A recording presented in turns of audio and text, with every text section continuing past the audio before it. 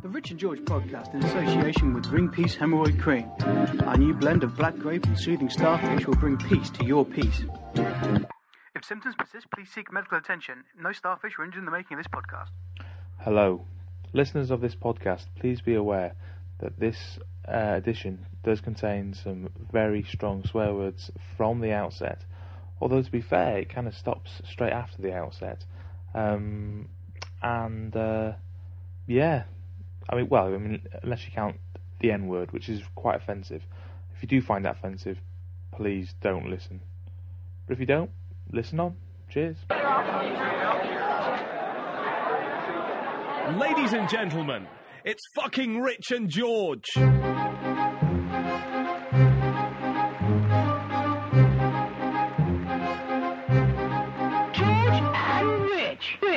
Hello there, and welcome to Rich and George's 15 Minutes of Shame, the podcast in which myself, George, and my friend Rich decide to we decide to address some issues that we think are plaguing the world, not in an attempt to change the world or anything, just to fine-tune what we think is actually quite a beautiful place in which to live. Rich? Skip to the end. Hate this world and everyone in it. Control, alt-delete to the world. Right. No. I've actually got more sunny as the podcast has gone on, so I'm actually feeling it's quite cathartic to get rid of a lot of my pent-up aggression about the world. So is this a good time to go on to racism? I can't think of any better time. Okay then. So we've decided to look at the subject of reverse racism. Is it called positive racism? Is there such thing as... Well, you can't really say positive racism, can you? Well, there's positive discrimination, I guess, isn't there? Is it? Oh yeah. Positive racism. I think you're thinking of the sort of thing that the police would get involved with here. The police of the 70s, of course. Yes, of course. Not the police of now. Please don't stop me. Please don't stop me. I think they call it high five racism. High five. Right, anyway. So I'm just laughing now.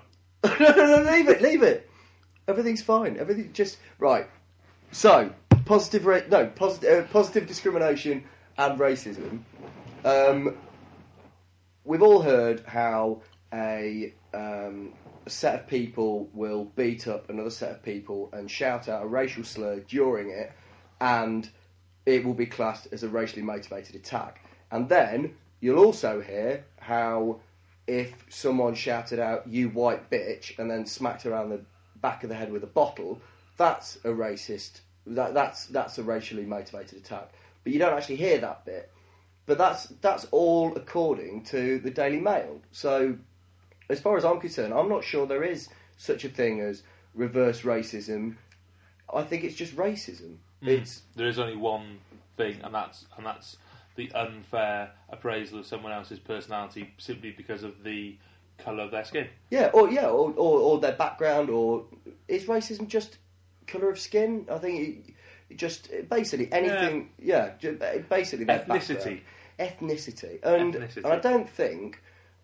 I just think a massive thing is made out of it in the Daily Mail, which is essentially just a piece of toilet roll that is written for middle-aged, middle-class women to go, "Oh my God, I knew the world was terrible." Well, that's another podcast. Middle-aged women. I think that comes under the euthanasia part of the podcast. We're going to work that one in? Yeah. Yeah, but that's going to be another podcast completely. But no, I think when you look at the Daily Mail, its sole purpose is to incite some kind of hatred on pretty much anyone that isn't their core readership, and their core readership is such a small minority of the country that I can't believe it even sells. Is that your phone? How massively unprofessional. Jesus Christ, you can tell you haven't got a broadcasting background. Why? What do you mean, why? Because you've left your mobile on, you absolute jackass. Yeah, I do apologise for that, folks. Stupid Welsh bastard. Stupid Welsh bastard? Is that not a racist comment? No, I was merely being ironic and using the same kind of language that the Daily Mail might use if it was allowed to call stupid people Welsh stupid Welsh bastards. Well, do you know what?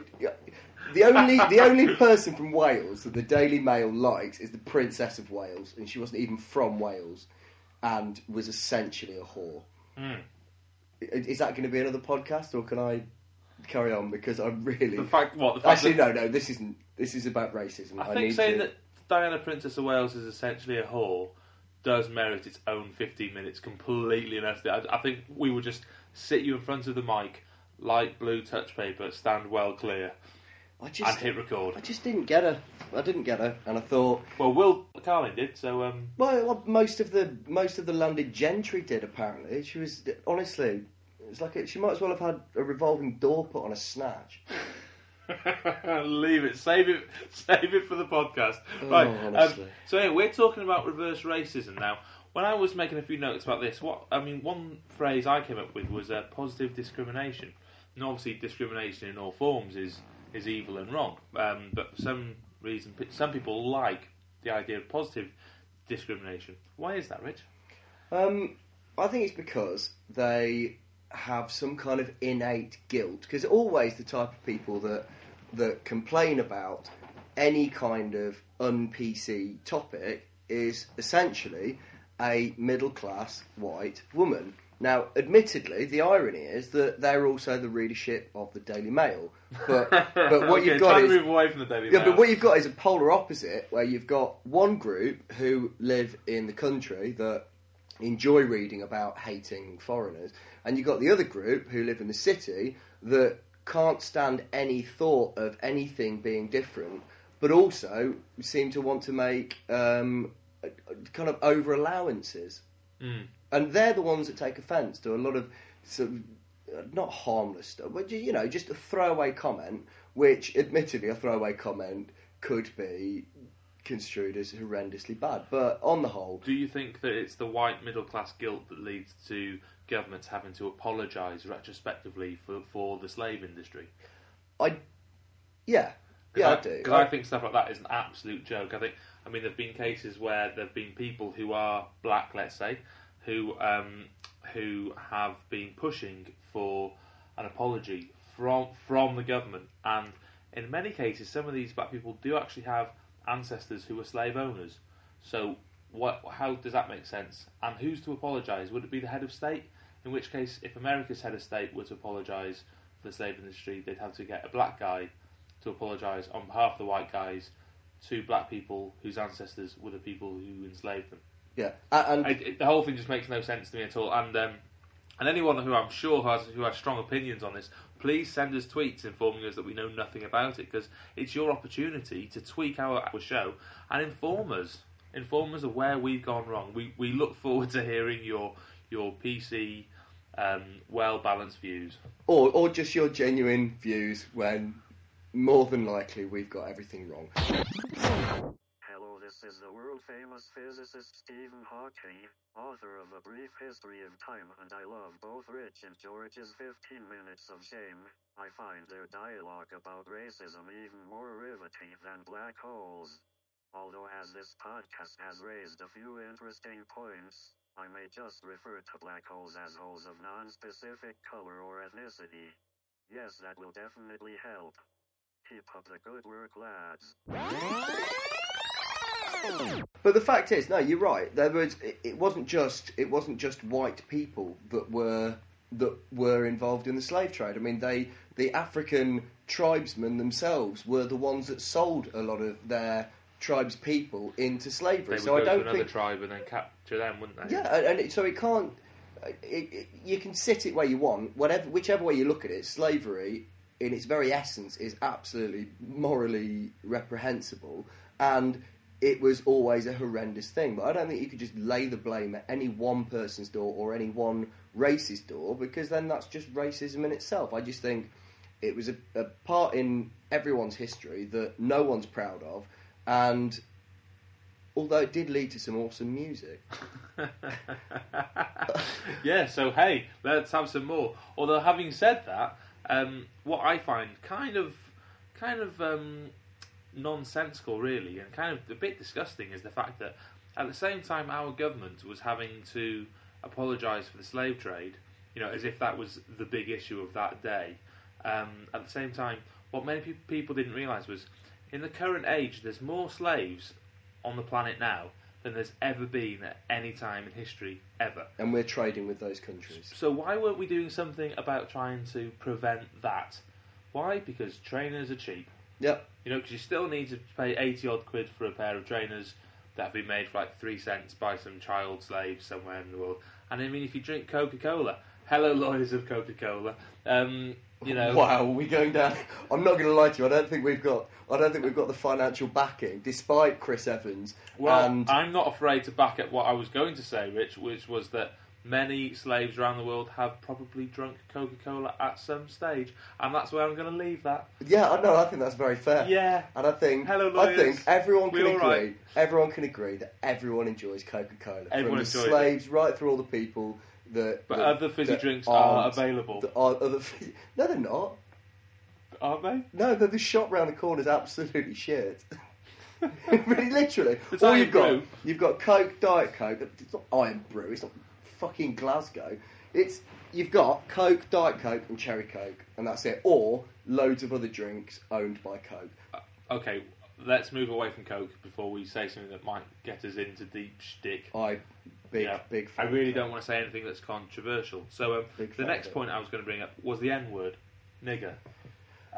Just wondering where your views are on that word, Rich. Wow. I mean, he's dropping the N-bomb. I realise it's called the N-bomb, and many people are actually afraid to actually say it. I would never say it in polite company.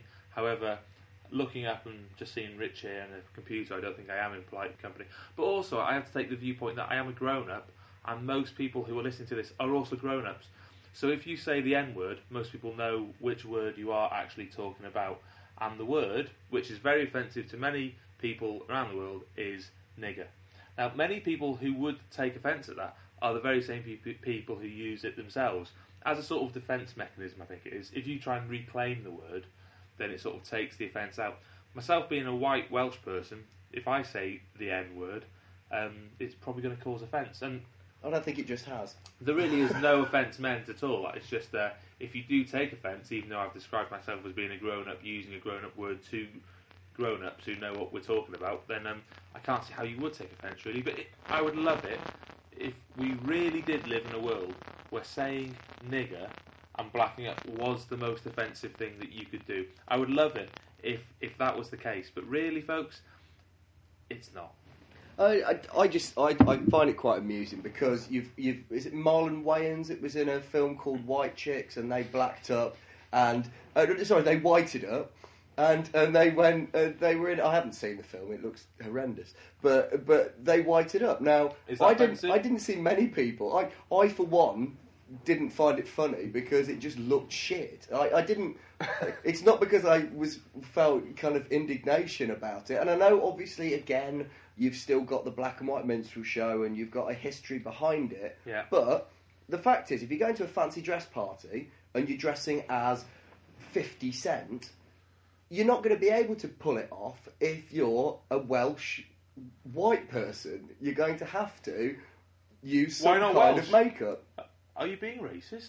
Well, it doesn't have to. It doesn't have to just be Welsh. You know, there's lots of other people that go as 50 Cent to parties, but I think it's a bit daft that essentially when you dress as someone, if I went as David Bowie, for example, I would white up, I would put more white on, and I would put a little jagged lightning cross across my face. Yeah. Now, if I'm going to a party as Robert Mugabe, for example, which you have done, but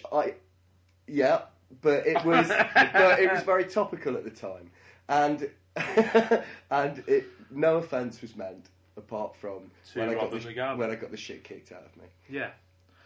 So yeah, I mean, fancy dress. Surely we've become grown up enough that if you want to black up, it shouldn't really be an offence or the most offensive thing that you can do. If you want to dress up as Hitler, if you want to wear a swastika, we won the war. Go ahead and do it. It's a free country. There's nothing wrong with it. If anyone does get upset, they're not the people who are in the right. But also, is it just because someone's offended, it doesn't make it right? It doesn't make it right.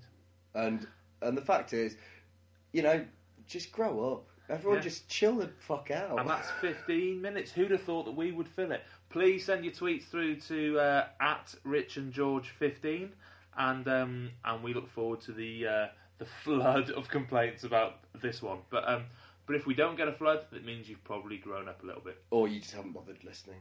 Yeah. Who are you anyway? Which is more than likely. In which case, if you haven't listened, then go fuck yourself. Yeah.